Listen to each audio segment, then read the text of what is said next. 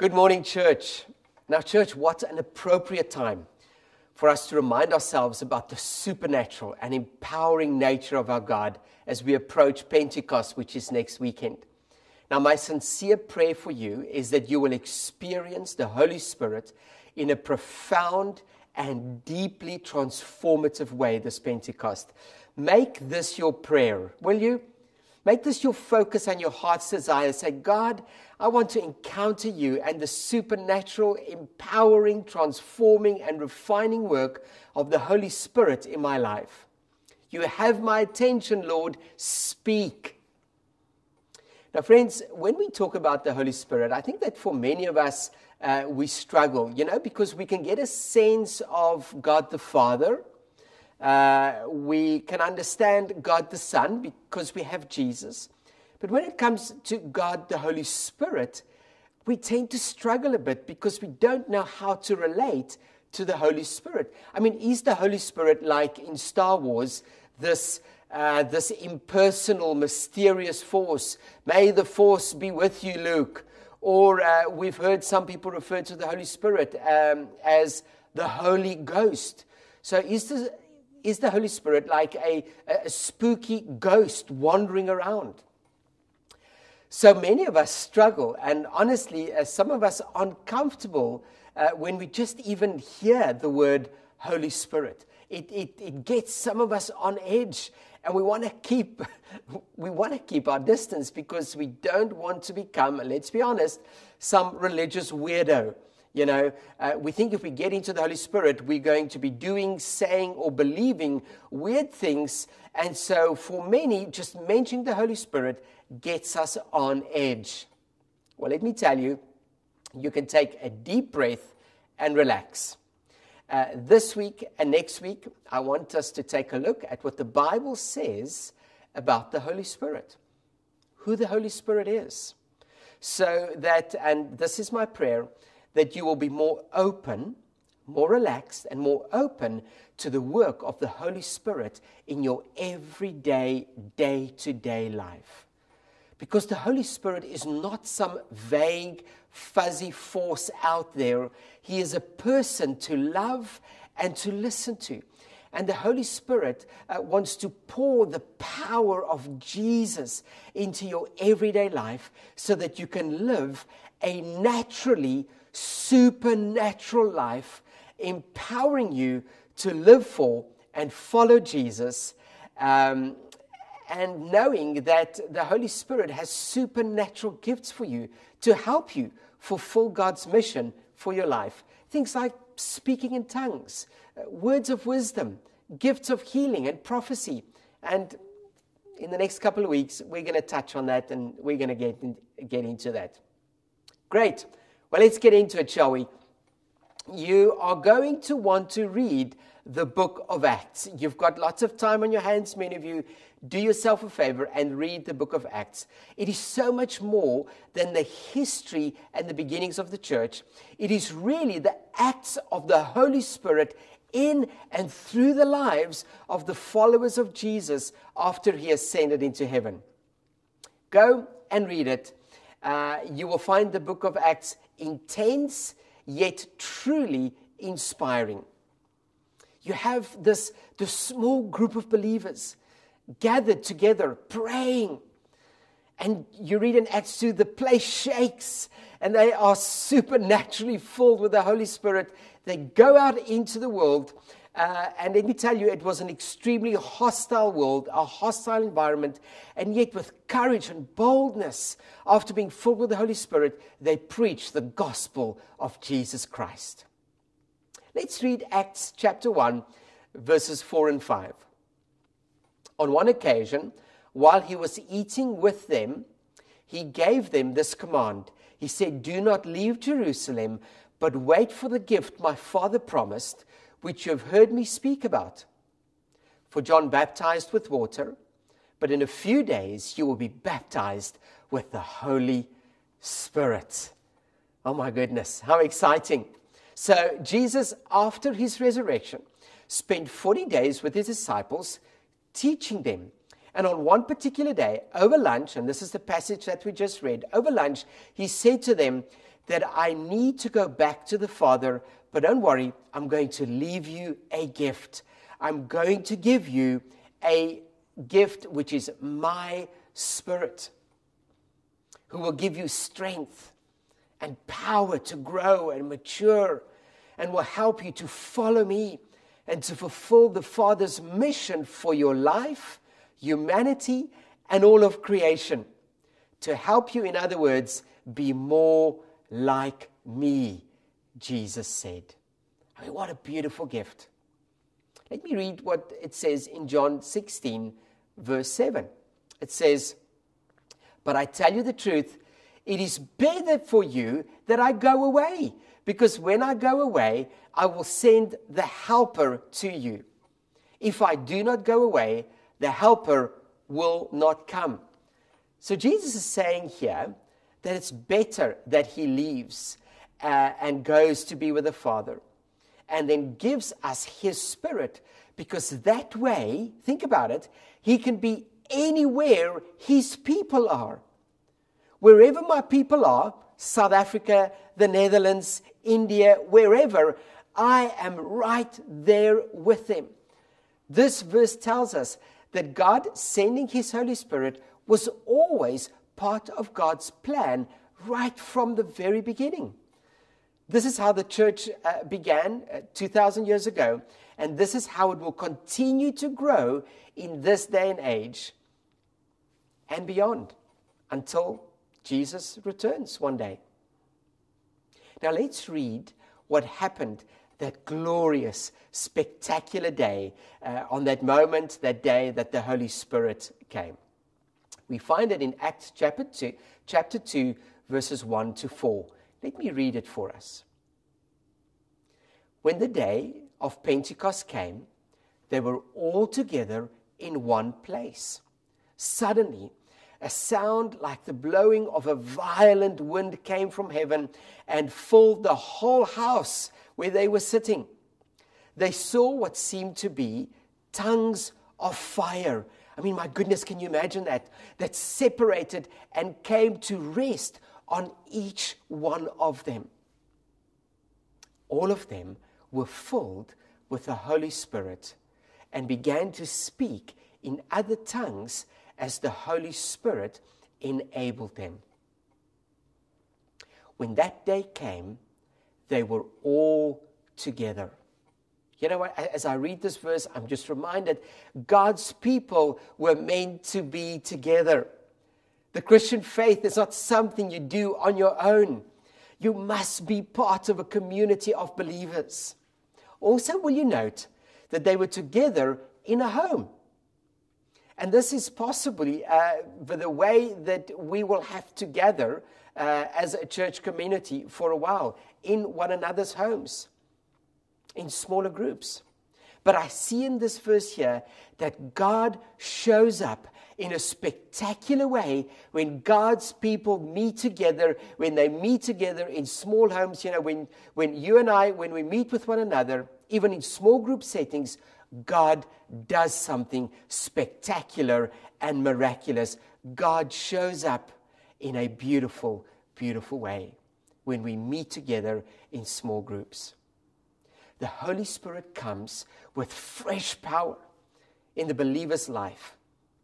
What I read in this verse here is that it was a powerful encounter with the living God.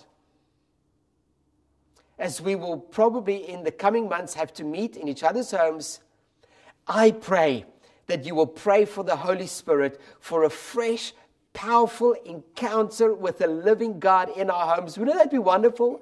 God, come and encounter us in a powerful way in our homes.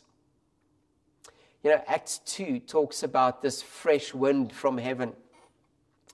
People ask me, what is God's purpose with this pandemic? Well, listen, let me say to you, I don't know, and I wouldn't presume to know the mind of God. But as we find ourselves in this situation, and we prepare to celebrate Pentecost, I will tell you this. It would be foolish of us to not say, God, now is the time. Now this time, this Pentecost, won't you come in this circumstance? Won't you come and fall afresh on me? Refresh my life. Pour your wind in my sails again. Get me out of the doldrums that I find myself in. My friends, perhaps you've been frustrated with the vibrancy of your spiritual life, frustrated with the level of intimacy and your connection with God. And you've realized that you don't need more encouraging words or new habits. You've realized you need a transformed life. My friends, on the day of Pentecost, as a bunch of ordinary people, ordinary followers of Jesus, got together in a small group, the power of God fell on them and it transformed them. And God wants to do the same now, this Pentecost 2020, for you and me. What a time in history this generation of believers find ourselves in. What a time for us to say, God, give me your Holy Spirit, blow your breath and fire into my life, bringing transformation, empowering me to live for you in a way that I have never, ever before. Luke 24, verse 49 says this, "See, I will send you what my Father promised, but you are to stay in Jerusalem until you have received power," keyword, power from on high. My friends, for you and me, really, this is the big idea. The Holy Spirit is not a doctrine to believe in, but it is power to receive. God wants to give you His power to transform you and use you as His disciple to bring transformation to this world. Oh my goodness, let me tell you, as I'm sitting here on this chair, I miss preaching. I wish I was on stage now and I can really get fired up and preach this to you as a church. But I'm going to have to just contain myself and remain seated on this chair. But I can tell you I miss preaching. Will you notice also in these verses that we've read, will you also notice their hunger and desire for God? First of all, they were willing to wait. Jesus said, wait in Jerusalem. They were willing to wait. In difficult and dangerous circumstances, they were willing to wait and to be patient. They were willing to trust and believe for something to happen that they didn't really fully understand. They were committed also to being together as one group. It wasn't a situation where, listen, well, I'll wait on my own over there in my own house and you wait over there. I'll do my thing and you do your thing. No, they were committed to being together, committed to one another, to their community of believers. They were also, will you note, willing to pray, to get down on their knees and pray and to keep on praying as long as it took in order to see the fulfillment of God's promise of the Holy Spirit. And listen, let me tell you, when the Holy Spirit comes, He comes with power and passion and wind and fire. And that's so evident in Acts chapter 2 that we read. Have you experienced the wind and fire of God in your life? The power and the passion of God in your life? When was the last time, my friends? Let's talk about wind and fire a little bit. Because in many ways, these two images helps us to understand the Holy Spirit and the work and the role of the Holy Spirit in our lives. Now, the word Spirit is mentioned more than 800 times in Scripture.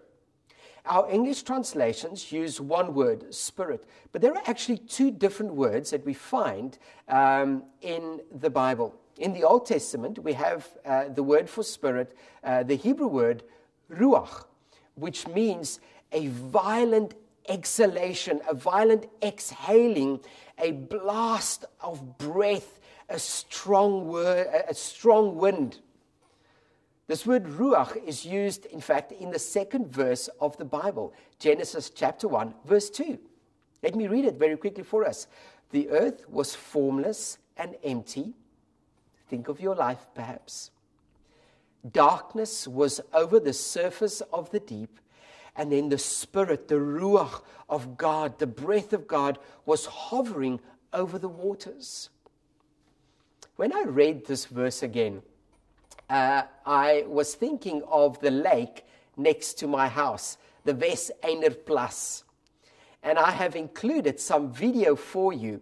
You go to the lake one day and it is calm and it is still and there is no wind. And the surface of the water is like glass sometimes. Then suddenly, and again, I've put another video clip in here for you, so have a look at this while I'm talking. But then suddenly, there is the storm that just whips up. Suddenly a mighty wind whips up over the water, and there are ripples, and then there are waves all of a sudden just crashing. You have this power, this force just crashing across the shore. And when I see this, I almost like to see of this and think of this as a miniature version of what must have happened during creation. Dark, murky, quiet body of water with God's breath hovering over the water. And then the Ruach, the breath of God, stirs up the surface of the water with its force and its power.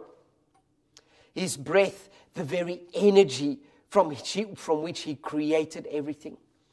And so the idea of God exhaling His breath over our lives, breathing His Spirit over us says, God, come and create new life in me. And I think this is what God says that He wants to do in us. When He says, I want to give you my Spirit, He's saying, I want to create new life in you. Maybe, perhaps, this is what David was thinking about when he wrote, when he said, God, create in me a clean heart. He was inviting the wind, the breath, the Ruach, the Spirit of God into his life. Come, create in me something new. Create in me a clean heart, oh God. You can't see the wind, but you can see its impact. And that's what it's like with the Holy Spirit in our lives. And the Holy Spirit is just like wind. It blows where it wants. And this is what scares us, I think, sometimes about the Holy Spirit. Because we are control freaks and we don't control the Holy Spirit. The Holy Spirit controls us. In John 3 verse 8 it says, the wind blows wherever it pleases. You hear its sound, but you cannot tell where it comes from or where it's going. So it is with everyone born of the Spirit. My friends, and sometimes it is a gentle and sometimes it is a violently strong wind. I mean, have you ever seen a tornado? Sometimes God works in us with tornado strength because sometimes things need to be uprooted, root and all in our lives. And sometimes that's what's needed in our lives, and that's how the Spirit works. When the Spirit blows, He knocks stuff over. And at other times, all that's needed is a gentle, cool breeze. And this is the symbolism of the Spirit as wind. God says, I want to breathe my breath into your life. I want to create in you a new heart. I want to bring transformation. And if things need to be uprooted, well, then let my Spirit do it. And I will come with power and passion to transform your life. The Holy Spirit brings new life. In the New Testament, the word for Spirit is pneuma. And it also means breath or wind. And it carries the same meaning of life-giving. Both ruach and pneuma carry with them a strong sense of force and power, but also of love, that actively brings the power of God into our day-to-day living, day-to-day lives. This is what the Holy Spirit came to do, to breathe God's new life and power into us. Let's talk about fire a bit.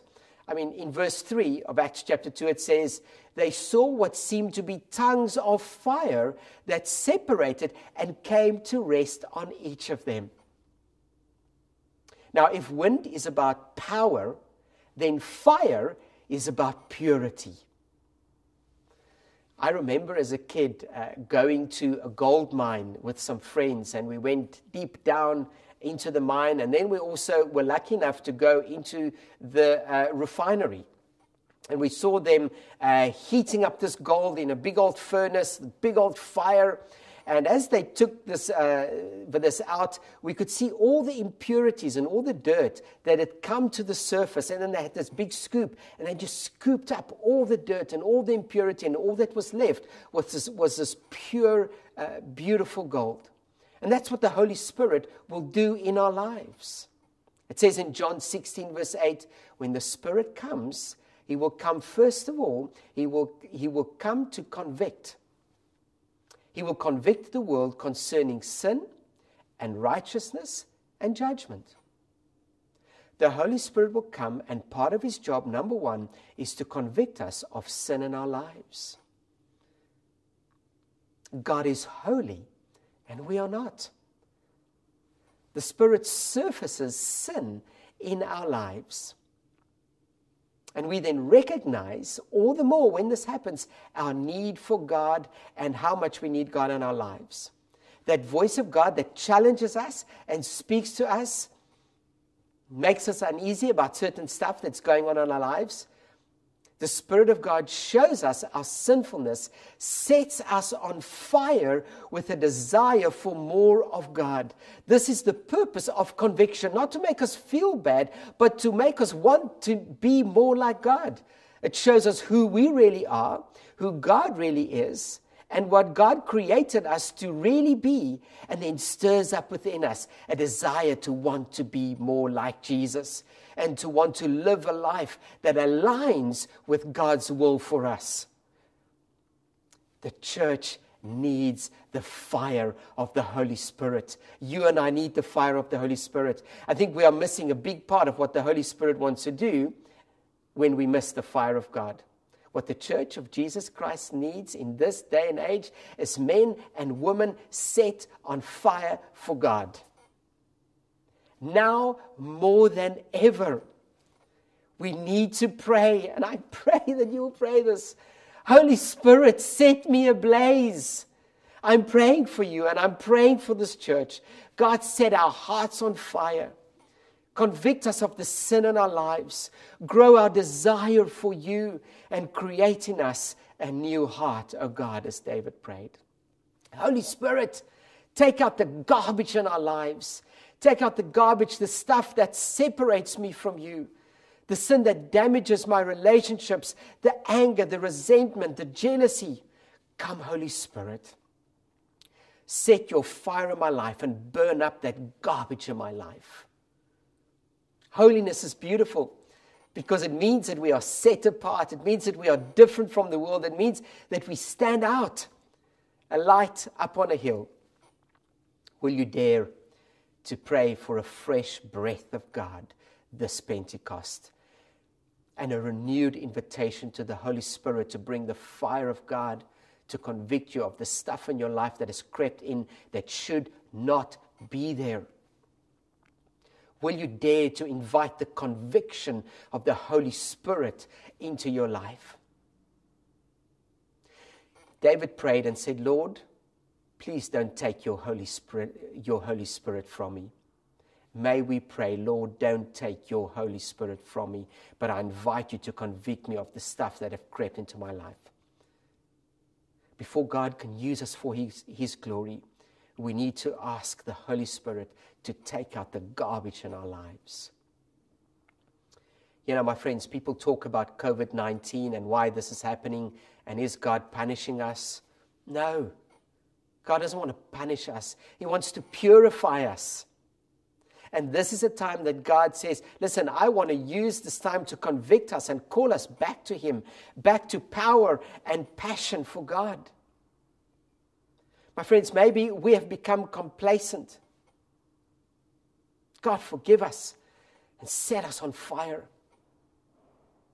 And God has put this phrase in my heart of late, and as I was preparing, this phrase just kept coming up. You know, life in church can become all about God, yet it is without God. This phrase, about God, yet without God. And it's about trying to live the Christian life, but without the Holy Spirit. Have you lived about God, but without God? Secondly, my friends, the Holy Spirit not only convicts us, but secondly, He also comforts us. And in John 14:26, it says this, the Comforter, the Holy Spirit, whom the Father will send in my name. Now, the word comforter in Greek is the word parakaleo, and it means one who lightens your burdens through encouragement. I love that. The Holy Spirit wants to lighten your burdens by encouraging us. To comfort means to come alongside someone, letting them know that they are not alone. And this is part of the work of the Holy Spirit and part of what the Holy Spirit wants to do in your life. During this time of grief and struggle and loss, the Holy Spirit comes and comforts us and reminds us that we are not alone, but that God is with us. Yes, the Holy Spirit convicts us in our sin, but He also comforts us in our sorrow. Many of us now need comfort more than ever as we are experiencing loss. Come, Holy Spirit, with your power and your passion and your comfort. You know, God gives us His Holy Spirit to help us. And I hope you will realize that about the Holy Spirit. You know, I read your emails to me and you tell me about your struggles in your marriage and in your job and your finance situation, asking questions about church and how and when we will meet together as a church community. The power of the Holy Spirit is not just revealed in our lives in the form of conviction of sin and uprooting and transforming us, but it is also revealed in the comfort that God wants to bring into our sorrow, into our question, into our uncertainty. God, pour out your Holy Spirit, I pray. Part of what wind and fire and the power and the passion of the Holy Spirit in our lives means is this truth, that God wants to pour into our lives His love and compassion for us. And He wants us to know that He is our friend, a friend like no other. Thirdly, not only does the Holy Spirit convict us and comfort us, but the Holy Spirit also counsels us. Now in Psalm 61, go and read it, beautiful psalm, David writes and he says, God, you are my rock that is higher than I. And the image is this. I'll use a story from my life. I remember driving through a grassland savanna on the African plains and following a cheetah mom and her two little cheetah cubs. It was summer and the grass was tall and the bush was lush and thick. And so what this cheetah mom did, she climbed onto a rock that was higher than what she was so that she could be elevated, so that she could see better, have a different perspective on her situation in order to see what lies ahead and what direction she should take. And I think this is exactly what David is saying in Psalm 61. He's saying, God, you are my rock that is higher than I. You give me a new perspective on my situation so that I can make better decisions at those crossroads moments of life about where to go and what to do. And this is the work of the Holy Spirit, to give us a new perspective, God's perspective on our lives and where to go and what to do and when to go there. The Holy Spirit gives us God's counsel when we can't see and don't know which way to turn. During this difficult time, some of you are facing some tough decisions. The work of the Holy Spirit is to illuminate your path and to guide you into the way that you should go, revealing God's will and pointing the way forward for you. What does the Holy Spirit want to reveal to you this Pentecost? What does the Holy Spirit want to convict you of, comfort you from, and counsel you in this Pentecost? Lord, this Pentecost, I pray, will you breathe your breath of life and transformation over us? Will you send your fire to convict, to comfort, and to counsel? In Jesus' name I pray. Friends, next week we will continue looking at the Holy Spirit. But this week, I encourage you to pray and ask God for a new work of the Holy Spirit in your life. Holy Spirit, do something new in Crossroads, I pray. Amen.